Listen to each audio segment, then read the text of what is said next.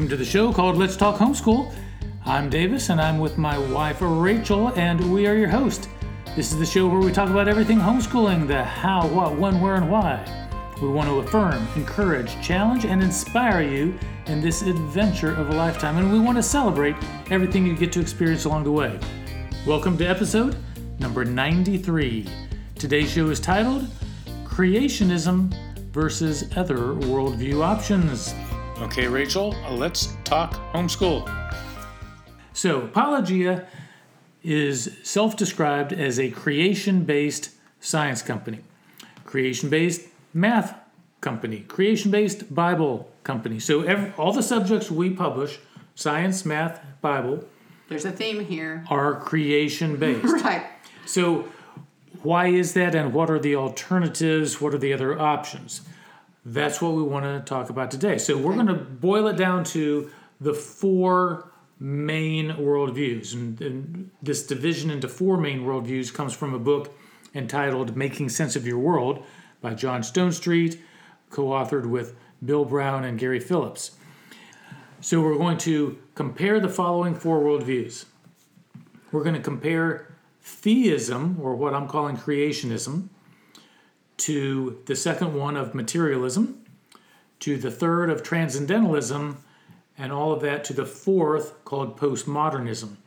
So let's actually start with postmodernism because it's over here on the side.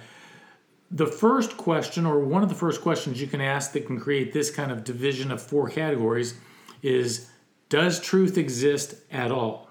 Is truth knowable? The first three, theism, also called creationism, materialism, and transcendentalism, would say yes, truth is knowable. We can know what it is. Now, they have very different definitions of what truth is.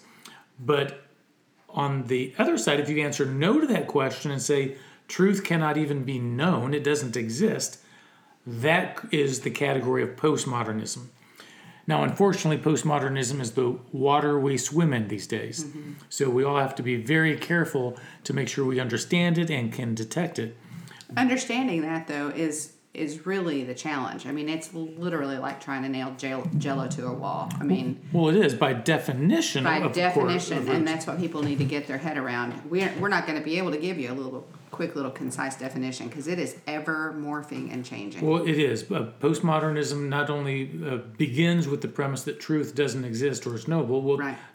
The first question you might want to ask them is that a true statement? I know. It's self-defeating from the beginning. Right. But they would say that any truth is self-defined. Right. It's a social construct. Right. It's a cultural understanding, and it's fluid. It can change tomorrow if you don't like it. Right.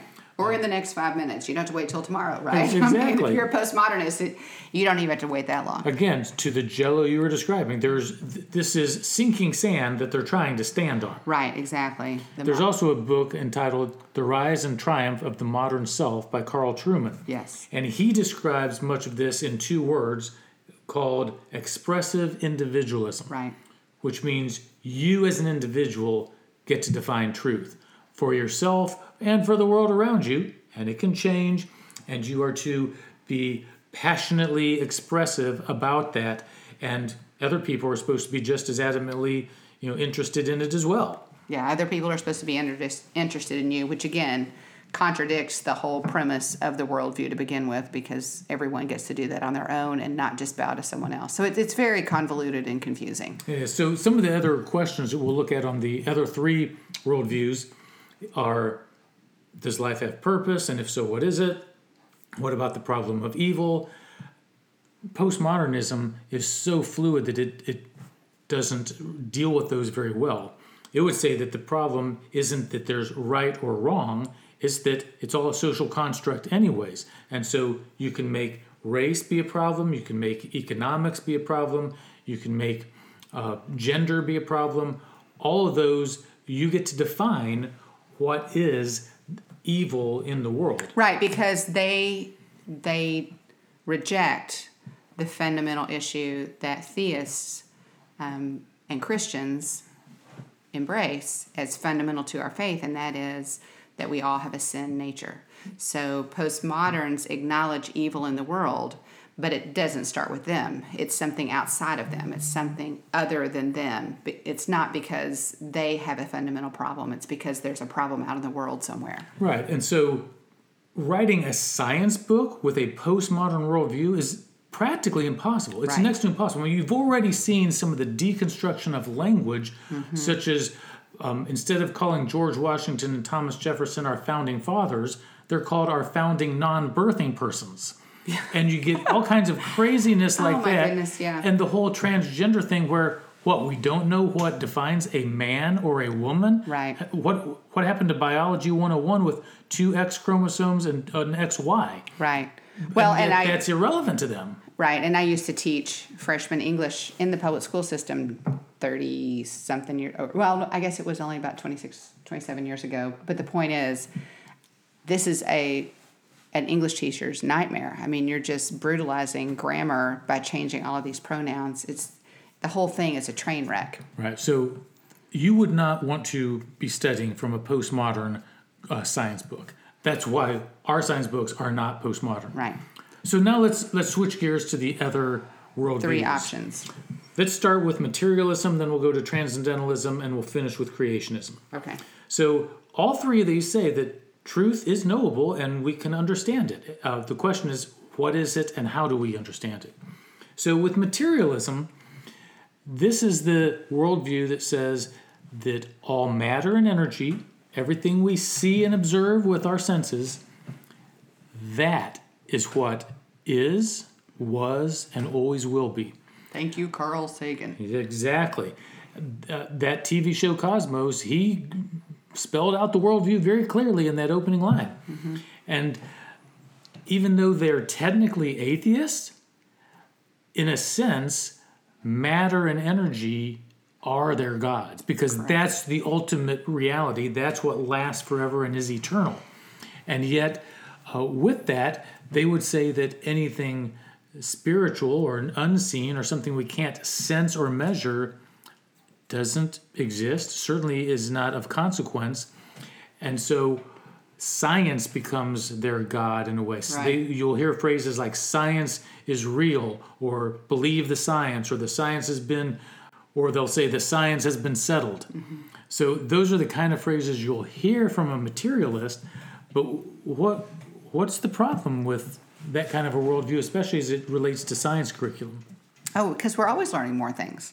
I mean, if the science was settled at Newton's time, we're in a very different world, aren't we? Exactly. Science is constantly growing, new experiments, new breakthroughs, new understandings of different concepts. So the science isn't settled. There are things in an ongoing way that we're learning about science all the time. Well, and to that point, we can learn truth from science. Correct. We just can't learn all truth. Right. And it's a pretty big universe where we obviously are progressing.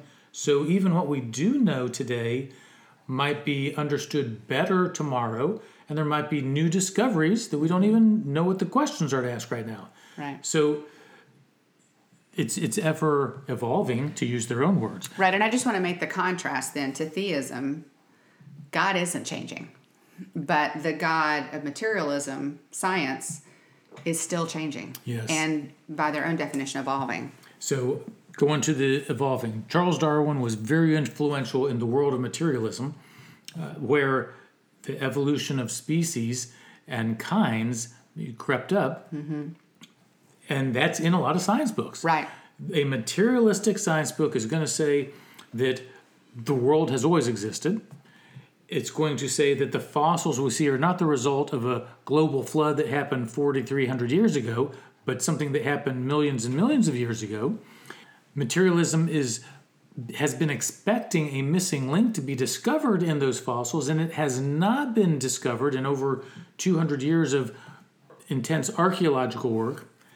And so even in Darwin's own studies, because of that missing link being literally missing, his theory has become weakened and weakened through the years to where they really don't have much of a leg to stand on these days in light of what needs to happen. But they're so insistent on standing anyway. And really, you know, you and I have talked about this a couple of times. The more I study those who worship at the altar of science and are so intent, well, they're intent on calling themselves atheists, but they're not really technically atheists, meaning anti-God of any kind, because science is their God. But it is remarkable to me the lengths to which they will go to try to kick God out. Because to me, in Romans 1 makes this clear, Paul writes that man is without excuse. I mean, we walk out our front door and there's evidence of God right there, everywhere in God's creation. Clearly, this was all made by a divine God. And they just come up with more and more reasons. They add more and more zeros to how long ago it began, hoping that that will make all of us feel better, that, oh, okay, well, maybe it took longer than we thought, instead of just God. So it's kind of remarkable. Right. So now let's move over to transcendentalism. Do we have to? So real quick, materialism is more prevalent in the Western world and Western civilization. If you're from the East, you might be more familiar with transcendentalism. Right. That's where it is more prevalent. And that is the worldview that says that what we see with our eyes and our senses, that is the unreal world. That's Correct. a dream, an illusion. It's not the real part, which is the unseen world. And if we can separate our physical body from our real person, then we can experience nirvana. Right. And in their words, become one with the nothingness. Correct. That sure doesn't sound very inspiring to me. No. And a lot of it is summed up in the Beatles song Imagine. Right. You imagine a world where nothing is real. Reincarnation is a big part of this worldview as well, where your life is recycled and you come back as some other animal form. Depending on how you lived before. Right. And again, that doesn't create much purpose in life, not a purpose that's inspiring. So Right. It's kind of hopeless. it's very hopeless. There's all kinds of problems there. And a science book that's written from an Eastern viewpoint is probably not even going to happen. They don't view science as important enough to write about. I just want to make the point that we were talking about postmoderns before, and in a postmodernist worldview, men are basically and fundamentally good. And any problems or evils that we see come from some sort of system outside of man, because man is fundamentally good. Kind of related in a wonky kind of way is transcendentalism. And transcendentalism says, in opposite view to what Christianity says, theism says, Christians believe that we have a sin nature, that we're fundamentally flawed because Adam ushered in sin through his disobedience in Eden. And so because we're all ancestors of Adam, we have that same fundamental sin flaw or sin nature. Transcendentalism says the answer is within you. They believe that if you look enough inside of you, if you get in touch with yourself, if you do all of that, you can find the answer within you, which is completely opposite to what the Bible teaches. Right, and there's different flavors of transcendentalism. Indeed. You've probably heard of the New Age movement, and that's kind of a mix of Western and Eastern, Right. to where you get in touch with the energy and Right. the forces Exactly. within you, Exactly. and become one with yourself and with the spirit world and with Right. nature. So there's interesting mixes, flavors, and expressions of all these. Well, and I would say too, very few people, even if you put all four of these worldviews you're talking about on the table today, very few people tragically are even just one of them. Right. Even Christians get infected, and that's the right word, and pick and choose from the other three things that they like better than the Christian, because in the Christian faith there is real sin that has to be dealt with. There are real consequences for sin, and there's real self-restraint required to walk with God. And so very often these worldviews have crept not only into the hearts and minds of individual Christians, but into churches. Right. And so, for example, if you take any of them to their logical conclusion, for instance, materialism, if you take it to its logical conclusion, you'll become an existentialist or a nihilist. Right. And so there's extreme versions of all of them. Right. There's interesting flavors. Mixes. Because even in theism, let's move to theism now. There are three major branches of theism. Right. You have Islam, Right. you have Judaism, and you have Christianity. Right. So even that has, and then each of those have branches that you could show for each of those. But the key one that I want to concentrate on here with theism is the creationism aspect, because we have creation-based science, so it's Right. theist-based science. The point is that there is a God, Right. an ultimate reality that created the universe, and the matter and energy is the finite creation that this God created. Right. So if we look at that model, Right. we have to ask ourselves, how well does it match reality? So the interesting thing about theism is theists believe that matter is real, just like a materialist. Theists also believe that the unseen world is real, just Correct. like the transcendentalists. But of course, there's many other differences. Correct. We believe in a certain God. We believe that life does have purpose to glorify this God creator, to know him, to make him known, to enjoy him forever. Those are wonderful purposes with a great hope for a future. And then on science, it accurately explains what's happening in the world around us. Correct. The physical laws of nature, all the discoveries that have been made in the past and they're continuing to work for. Christians have been very influential in that because they follow a position that Anselm had, which is they want to believe in order to understand. Whereas Carl Sagan said he wanted to understand, not believe. Wow. And so very different ways of coming at wanting to learn the discoveries. Exactly. And so, being a company that teaches creation-based science, we have an opportunity to undergird people's faith because we're saying, look what God did. Right. Here are the laws of science. These line up directly with reality as we know it. These make sense to our senses. These make sense in the scientific world. Look how far we've come from Newton until today, right? Look at all the discoveries we've made. Look what God did. Look at all these laws that make all these things make sense. Look at how perfectly placed the earth is, right? This is what God did. So I believe creation-based science specifically just inspires more awe and wonder for God. Right.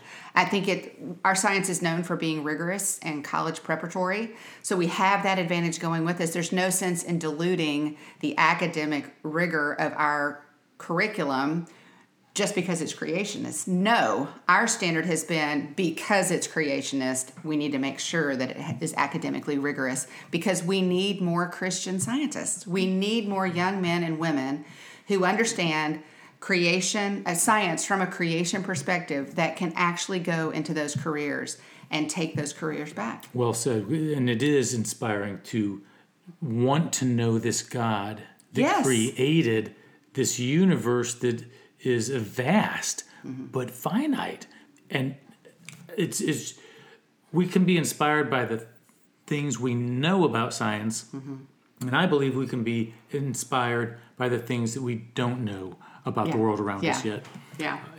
And that's exciting because, I still think all the laws that we know about science, and you have a brain for that, so you could articulate more of them than I can. But I remember studying those once upon a time. There's still so many mysterious things that we don't know. And it's just, I think it's a glory to God for us to be awestruck by both the things we already understand and the things we're yet to discover. And just marvel at his creative power. that's true.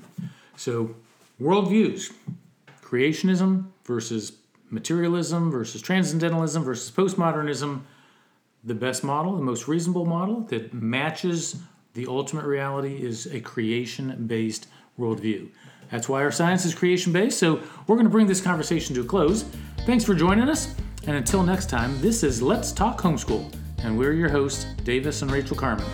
We want to thank our sponsor, Apologia Educational Ministries. Their mission is to help homeschooling families learn, live, and defend the Christian faith. And they are known for their creation-based science. They have over 130 #1 awards. You can find out more by visiting apologia.com. a great place to explore creation. Thanks again for joining us, and until next time, we are walking by faith and enjoying the homeschooling adventure of a lifetime.